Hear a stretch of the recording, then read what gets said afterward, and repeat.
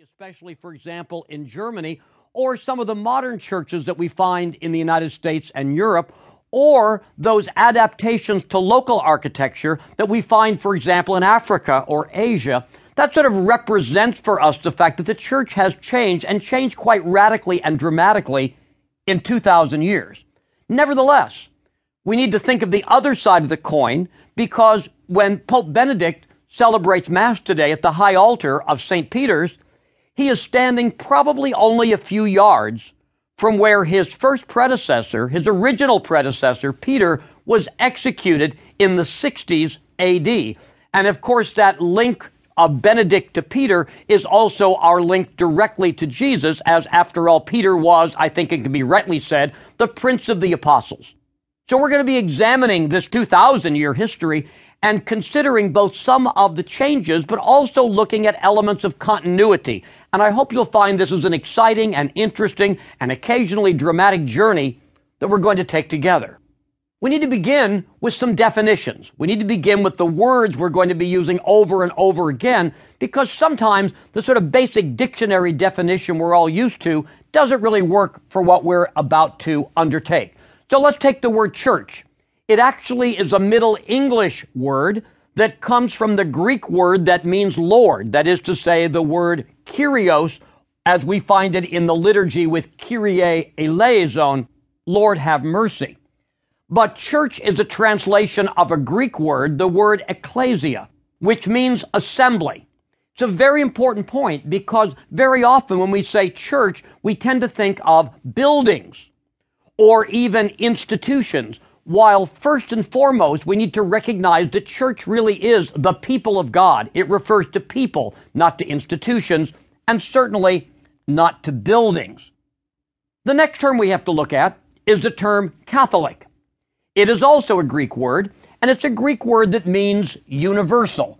Occasionally, in fact, even today, we will find the word used in that more generic sense without any religious connotation. And that word Catholic sometimes surprises Catholics, capital C, when they hear it not only in a situation that's not religious at all, but when they know that many Christians who are not Roman Catholics recite the Nicene Creed. And in the Nicene Creed, we believe in one holy, Catholic, and apostolic church. And sometimes Protestants seem to think that Catholics have sort of waylaid the term Catholic, and they'll say, we're Catholics too. Sometimes Catholics wonder, why are people who are not, again, capital C Catholic, using our term, using our word? We need to remember that when we're dealing with the word Catholic, we simply mean universal.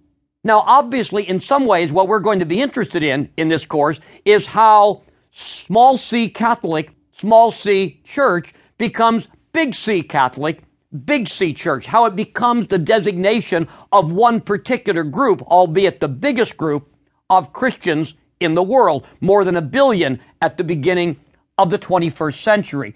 In some ways, how we go from little c to big C is going to be the story that's going to unfold in this course about the history of the Catholic Church.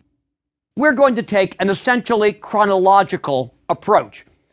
Historians are sort of funny that way. We sort of like to begin at the beginning and end at the end. There will be some exceptions to that. We'll stand back a couple times and talk about a particular theme or a particular part of Catholic history and not do it in strict chronology. That's especially going to be true when we get to the modern world, because, of course, the church is so worldwide and so complex. We don't want to be hopping from continent to continent to keep things in chronological order.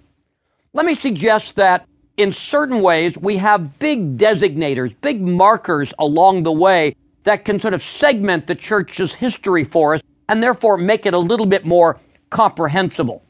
For the first 400 or so years, it's very difficult to define the Catholic Church as a big C.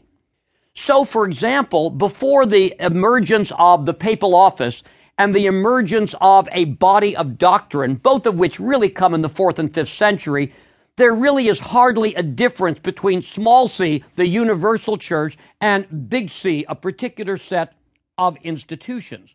However, as